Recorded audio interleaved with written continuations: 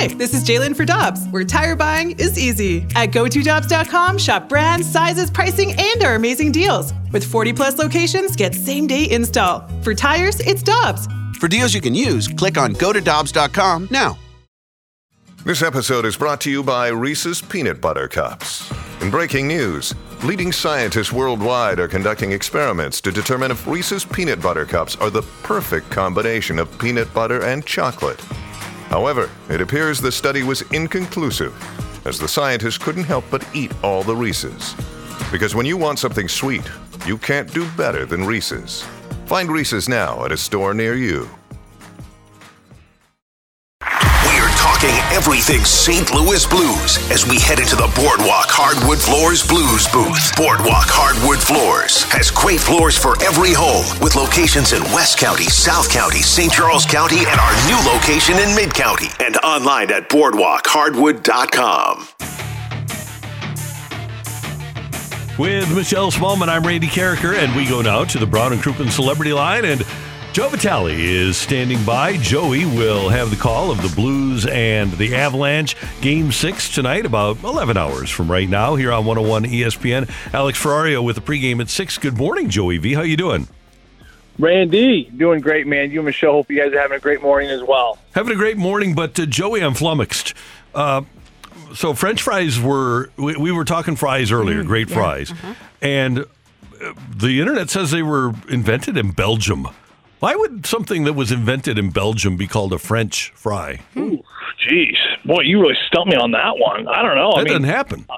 No, I actually give a lot of credit to Belgium for what they did there. I mean, I always thought it was just a waffle that they had, you know. And have you guys ever had a Belgium pearl sugar waffle? You ever had one of those? I don't believe I have. Can you describe it? It's amazing, right? So it's almost like a pudding-like texture to the batter. So it's thick. And they slap it on this hot griddle, and you got to go to these special grocery stores to find these pearl sugars. Now they're called a Liege waffle, Liege, but they started in Belgium. And you put the batter in the griddle, and then you sprinkle this pearl sugar on top, and then you slam the griddle down. And the thing about this pearl sugar is it's about the size of a pea. Each one's the size of a pea, so it's big, almost like rock sugar. And what happens is that the sugar, with the heat of the iron, it crystallizes and it caramelizes, and it's almost like caramel on your waffle. And that is something they do in Belgium, where they just grab it out of a griddle and then they just hand it to you in a piece of paper, and then you just munch on it. It's like snack food. But yeah, that was started in Belgium as well as the waffle. So those Belgians, they've done some good for the world. No doubt, Joe. And see, you didn't really know about French fries, but somehow you still taught us something. This is why we love talking to you every Friday. Yeah, it's good things, you know. And it's funny whenever you put like a country in front of a type of food, it just sounds more appetizing. Like the Belgian waffle, doesn't that sound so much better than just saying like the waffle? I mean, there's lots of examples. You can go down that road, but yeah, no, certainly the people from Belgium have done good, and they make some good beer too, from what I understand. I don't drink a lot of beer. I'm more of a whiskey guy. Absolutely. Okay, Joe, let's go back to Game 5. We haven't talked to you since then. I want your reaction. What was the environment like at Ball Arena after the Blues came back and won that game? Whoa, man! I mean, I'm still catching my breath. It was. I've never experienced a game like that. You know, and I've experienced certainly some great ones in the 4 years being in the booth. I mean, obviously Game 7 versus the Stars was special back in 19, and of course, obviously Game 7 versus the Bruins when the Blues won the Stanley Cup. But there was never a game, I don't remember, Michelle, that had the ebb and flows, the ups and downs of that game, like you guys were witnessing it. And of course, I'm witnessing it as a fan, but then also having to speak about it. I mean, I was actually choked up on the Bozak goal. I think in the call, I was like, let me start over. I am mixing up my words here. It was a disaster. Like, if you want to talk about one of the worst calls ever, go listen back to my call on the Bozak overtime goal. I mean, I literally couldn't even process what was happening. And I think that it was just a really, really fun game. Like, where I was like just encapsulated as a fan. Like, I kind of forgot for a minute I was supposed to be talking about this game, and Curbs and I were up there just enjoying what we were watching. And I think the word like proud was brought up in the broadcast at some point. I was just really proud of the team that I was witnessing. I think the fans felt that too. I mean, you look at Craig Berube's reaction in the locker room after the game. To me, there was just pride. He just felt so proud of the way those guys fought it out, and you felt proud to be from St. Louis. You felt proud to represent, or at least have the Blues represent who your fan base is, right? So that to me, what it was all about. The lows, of course, you just felt like the season was winding down little by little, just taking it away from you. And then Tarasenko's goal sparked something like, well, hold on. and the ice has started to tilt. I hated the way Colorado played that third period. I thought they weren't even playing to save a win. They weren't even playing not to lose. They were just playing like lackadaisical, like hockey where they weren't primed and ready for that moment. Like they almost like were waiting around to lose. And you felt the ice tilt, and then Darcy Kemper lets up another one, and then all of a sudden Robert Thomas heats up, and you're like, whoa, look out. They tie it. We're all so pumped. And then Nathan McKinnon does what Nathan McKinnon does, and he just makes one of the most superb, genuinely most fantastic end-to-end goal I have ever seen in my life firsthand. And you're thinking, wow, we did it. We came close, but we just got beat by one of the best players in the world. And you're okay with that. Like we were fine with that. If the season ended right then and there, you're okay. But then, of course, Thomas ties it up again, and all of a sudden the fourth line, unlikely hero Tyler Bozak. So, yeah, just all up and down, all over the place. Certainly one of my favorite ones to call, and then the plane ride. At the end, Tyler Bozak joking with everyone that they had to redo their summer schedules and redo their summer vacations because in the second period, I think a lot of people were already looking for flights to Mexico, and all of a sudden Tyler Bozak really ruined that. But we all had a good chuckle about it. It was a great plane ride home, and this team's excited about the next one. Hey, Joe, how are hockey players at compartmentalizing? Specifically, if you're the Avalanche and you lose a game like that, does that have any effect whatsoever tonight? I think it does if you're a team like Colorado. I do, Randy. I think it's a good question, and I think it's different from team to team. It's different from player to player. But when you're Colorado and you have not made it past the second round in the last 3 years, I mean, it's kind of that. It's kind of like the Cubs and the Red Sox, when they were kind of just like tainted for all those years, where you just felt like at some point they were going to screw it up. It's starting to kind of become the Colorado thing. Like, at what point in the second round are they going to screw this thing up again?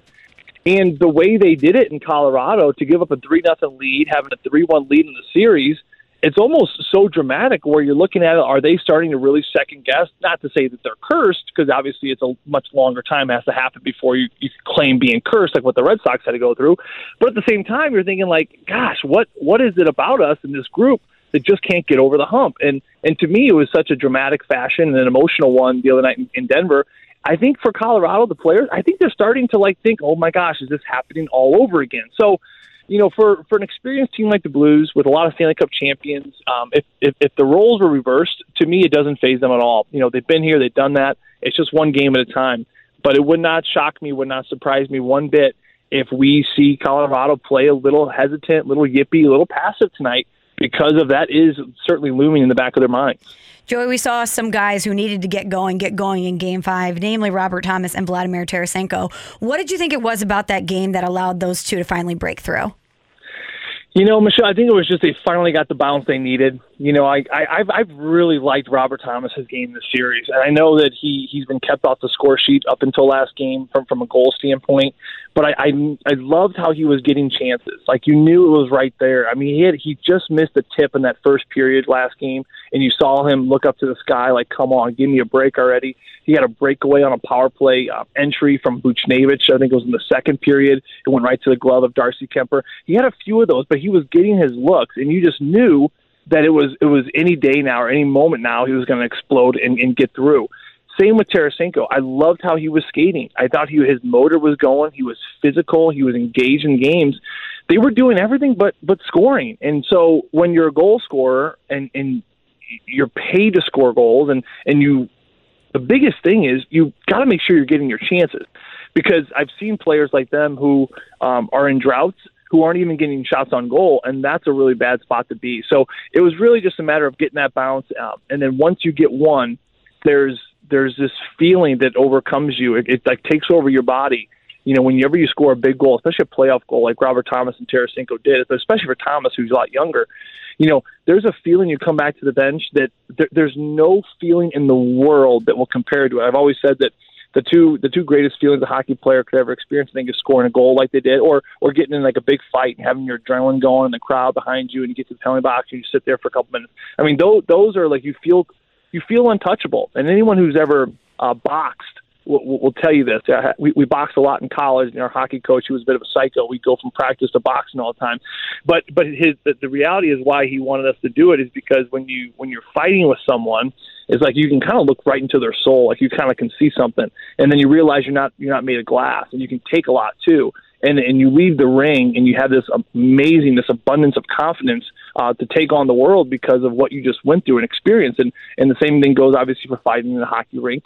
And the goal, scoring a goal, is that feeling where you just feel like you can step on the ice at this point and do anything, and it'll go right. Nothing bad will happen. And that's that kind of goal energy you hear a lot about, where players can get really streaky. And that's where I think that in this series, to kind of bring it back to this series, this is what's interesting about how this whole thing's evolving. It reminds me a lot of the Minnesota series in this sense. It was the O'Reilly-Perron show for the first few games in Minnesota. But when Tarasenko scored that hat trick in Minnesota, to me, that's when the series ended. It was over. Minnesota, they knew that not only do they got to deal with O'Reilly, but now Tarasenko got hot. So there was just too much pressure coming at them, and they couldn't withstand it. And the Blues, ran away with it, of course, from that moment on. Now I look at this series in the same way. It was O'Reilly and Perron again for the first 3-4 games. And now they're looking at it like, wow, now if Tarasenko and Thomas gets hot on top of Perron, like, wow, that may be a wave that we can't withstand. So we will see if it mimics and kind of mirrors the image of what that Minnesota was. But certainly I know for Colorado's sake, I think it is something certainly to be concerned about when you get a lot of different goal scorers going at this point. Hey, Joey, I asked Matthew to find that highlight from the winning goal the other night, and here's the way it sounded. St. Louis gets there first. Devon Taves, applying pressure. Leddy settles it down, sends it towards the net. Nichushkin has it stolen by Bozak. Lets it fly, they score. Bozak through the legs of Darcy Kemper, and the Blues complete the comeback. They live to fight another day. And Game 6 will be in St. Louis coming up on Friday. Oh, that wasn't you guys. That wasn't us. That must have been the Colorado side. But he sounded pretty boring, though. I guess ours probably sounded a little bit better. He sounded down after Bozak's goal. He sounded kind of bummed. Yeah, I think mine was more along the lines. And Bozak, he got a puck, and it came from somewhere. And wow, look at the bench. And let me start this over. It was god awful. Like I saw the whole play happen. I just couldn't get my mouth wrapped around what I was witnessing and just the night that it was. And some of those are kind of fun, but that's one I hope we just bury and we never bring back out. Or we bring it back all the time, Joe, because I think you represented the way that we felt watching it. Yeah, maybe it was genuine. I'll tell you that. That's for sure. Awesome. Yeah. By the way, you can find Lay's Sugar on Amazon. Oh, nice. So, that's something that I'm going to have to, this summer, I'm going to try, maybe Memorial Day weekend. I don't know if I can get the sugar that fast, but maybe this weekend I'll try that at home. Yeah, I think you guys should give it a whirl. There's a great global food shop here in Kirkwood. I think they carry it as well. But yeah, it's just big old rock sugar. I think you could probably use any kind of waffle batter, and then just right when you throw the batter in the griddle, just sprinkle a couple of those big rock pearl sugars on top and slap the iron down, baby, and it'll just caramelize, and you don't even need syrup. It's so sweet. It's perfect. It sounds great, Joe. Okay, so heading into Game 6 tonight, what is the game plan for the St. Louis Blues? How do they secure the victory?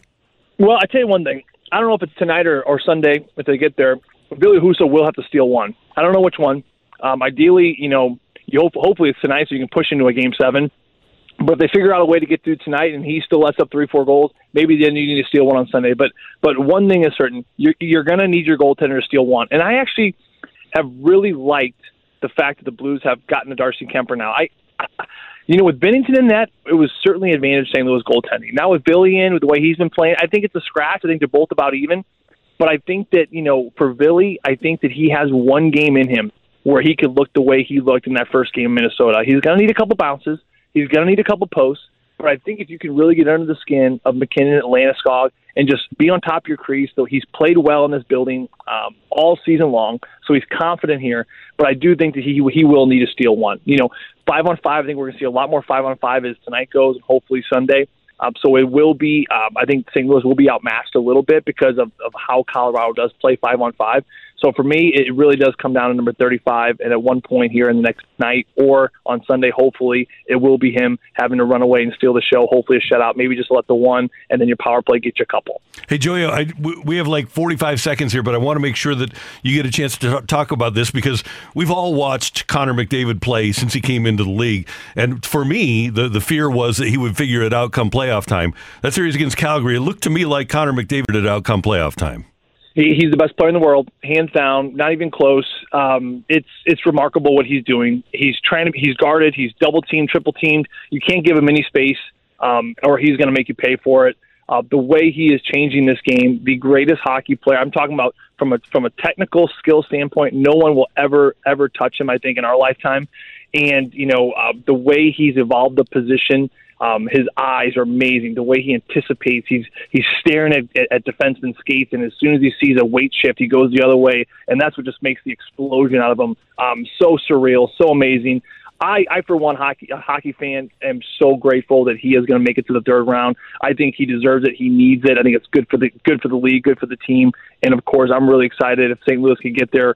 Randy, I think it's going to be a heck of a series. I really hope the Blues can figure out a way to meet him here in the conference final. We will see you tonight at the rink. Let's bring home a winner. Sounds good, guys. Have a great weekend. Joey V, thanks. You too. Take care. That is Joe Vitale on 101 ESPN. Pop quiz. What can you buy for $3.99? Not a latte, but for less than the cost of a cup of coffee, you can get all your favorite music ad-free. While other streaming services jack up their prices, Live One's membership is only $3.99 per month, and you can lock in that price for a full year. Join now to get the best deal in music with 0 ads, unlimited skips, and maximum audio quality. Get the music you love at a price that fits into your budget with Live One Plus. Check out liveone.com/bestmusic for details. Nationally acclaimed heart surgeons. Advanced treatments for AFib. At Valley Health System in northern New Jersey, elite cardiac care takes many things. Breakthrough treatments for valve replacement. Some you might expect. Access to clinical trials. While others you might not. A team-based approach to your care. Questions that never go unanswered. Valley Health System. Everything medicine can do. A few things medicine can't.